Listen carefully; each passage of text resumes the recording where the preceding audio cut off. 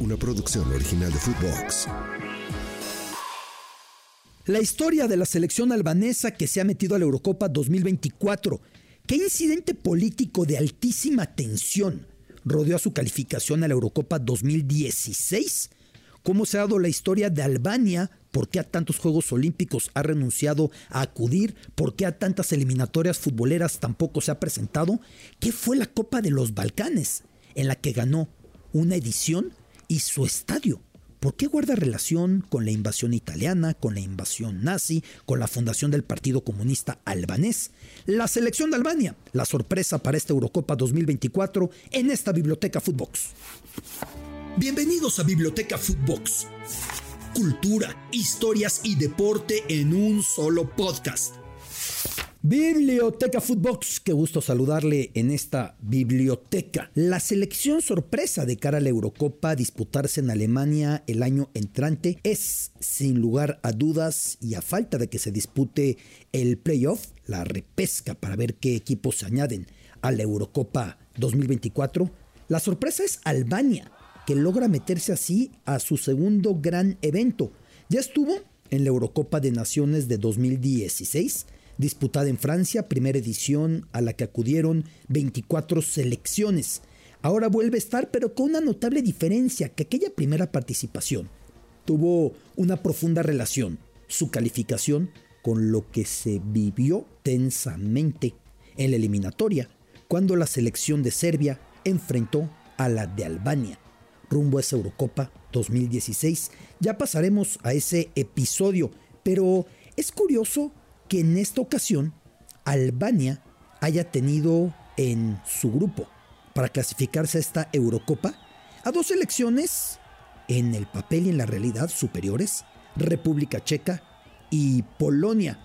Pero lo que más me llama la atención es que de repente me brincó que en algún instante de los certámenes que se realizaban al interior de los continentes, como por ahí persiste la Copa del Caribe en América, como por ahí persiste la Copa del Sur de África, como por ahí persiste la Copa del Sureste Asiático.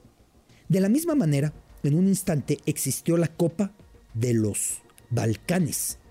Y en un momento, cosa muy extraña, la Copa de los Balcanes se convirtió en Copa de los Balcanes y de Europa Central. Y ahí estuvieron la entonces Checoslovaquia y Polonia, precisamente las dos selecciones que han acompañado a Albania en el grupo y han quedado por detrás de los albaneses.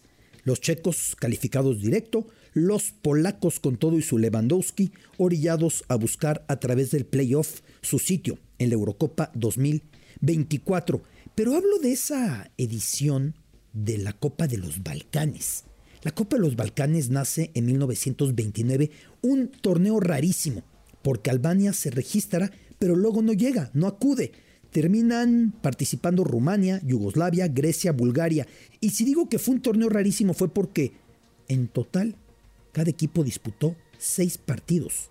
Ida y vuelta contra los 3 rivales del grupo, los rumanos, los entonces yugoslavos, los griegos, los búlgaros. Y sin embargo, para esos 6 partidos por selección, el torneo tardó en disputarse 2 años y medio, desde 1929 hasta fines de 1931. En medio quedó la Copa Mundial inicial, la de Uruguay 30, en la que 2 de estas selecciones participarían.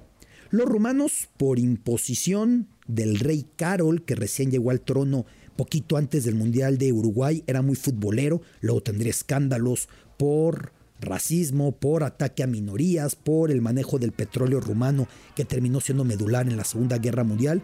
Pero entre las medidas del rey Carol también estuvo hacer que acudiera Rumania a ese Mundial de Uruguay 30, y de corbata se llevó con él a la selección de Yugoslavia, el reino de los yugoslavos en aquel momento, prometiendo al rey de los yugoslavos que él daría protección a este país si llegara a ser agredido por otra nación, precisamente compartiendo parte de los Balcanes, la parte alta los rumanos, la parte baja los yugoslavos o entonces yugoslavos. Por cierto, Yugoslavia acudiría a aquella Copa del Mundo del 30 casi con puros serbios, porque los croatas dijeron: con los serbios no queremos jugar.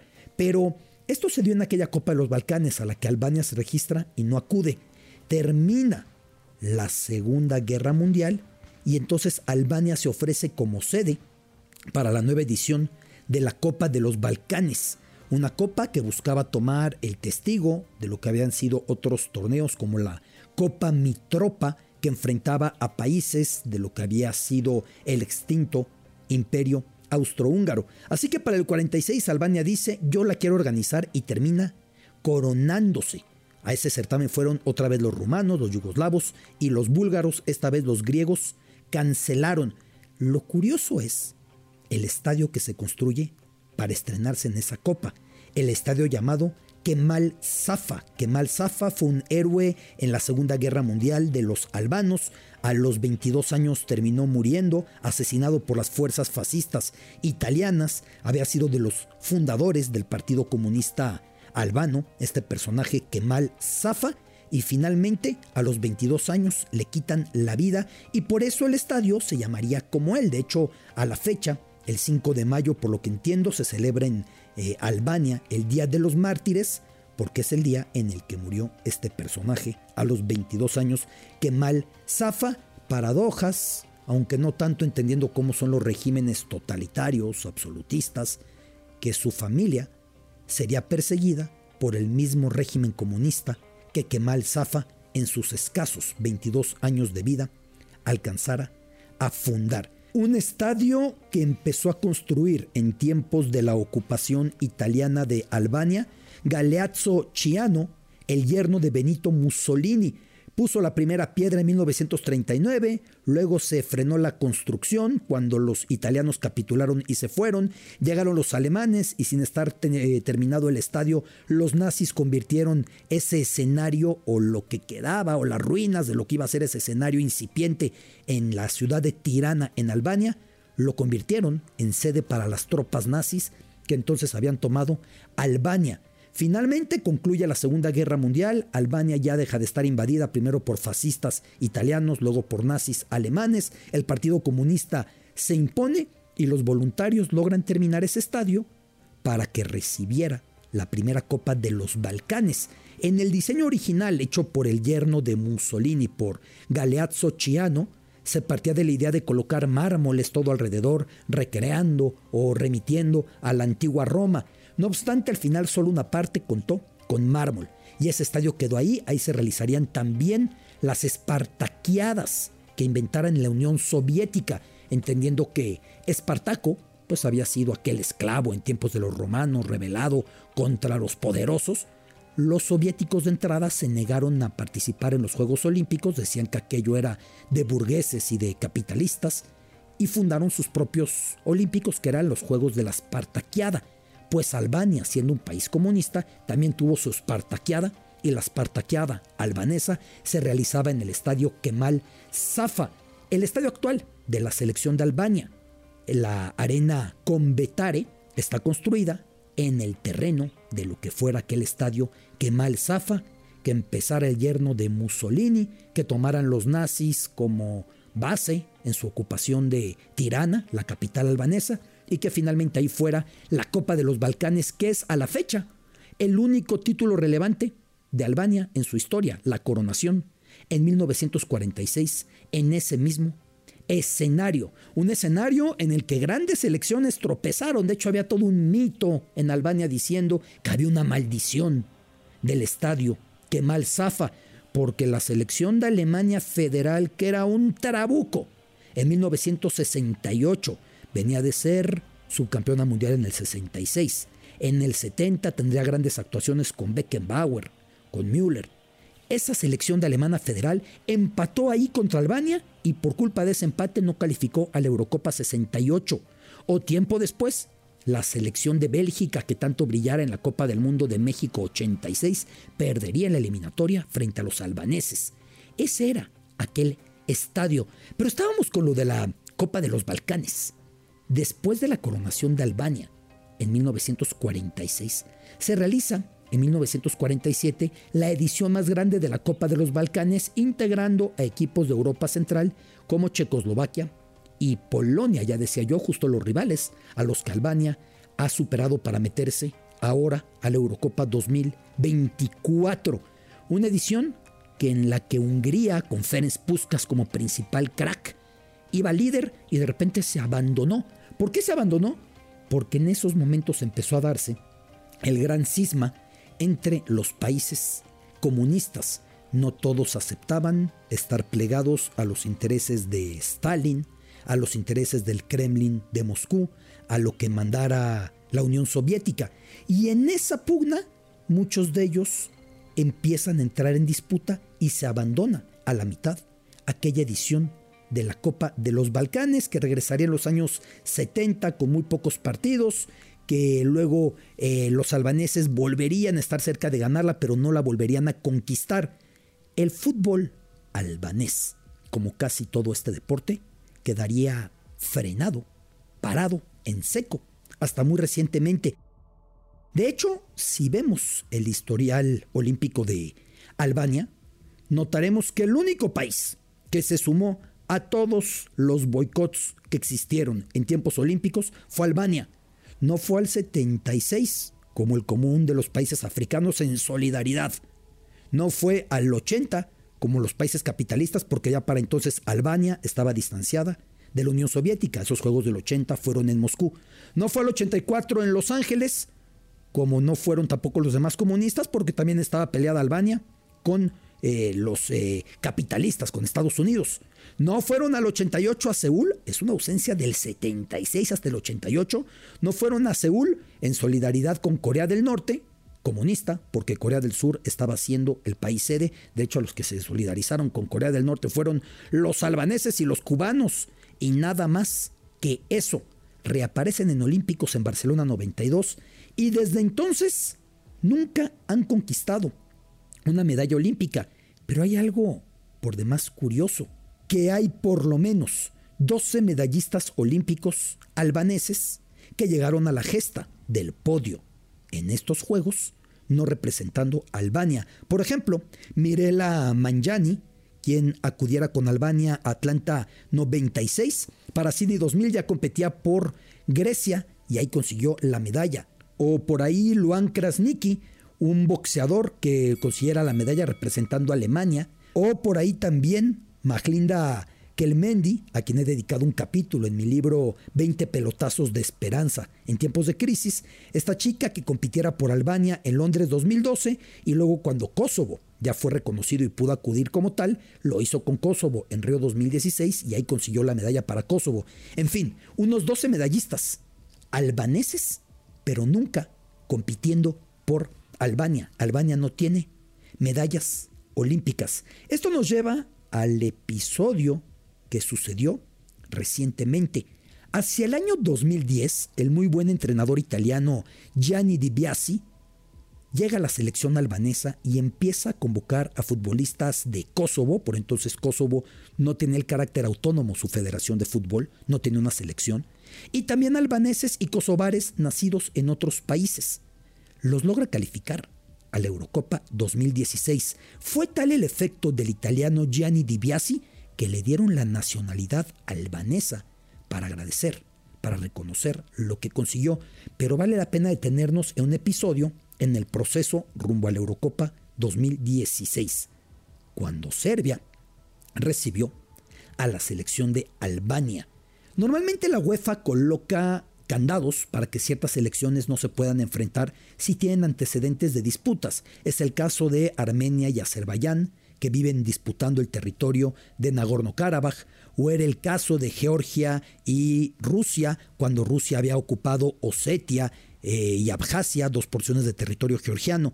Nunca se le ocurrió a la UEFA poner un candado entre Serbia y Albania.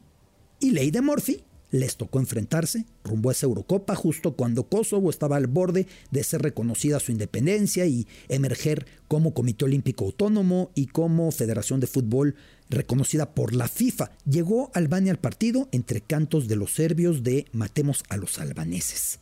Durante aquel partido el clima empezó a calentarse, se aventaron piedras contra los camiones de los jugadores de Albania. El partido iba siendo interrumpido constantemente por bengalas, por cohetes que caían en la cancha. El juego de hecho estuvo parado un momento. Aparecía Alexander Kolarov, quien destacara mucho en la Liga Premier con el Manchester City, pidiendo a las gradas serbias que le bajaran, que se tranquilizaran.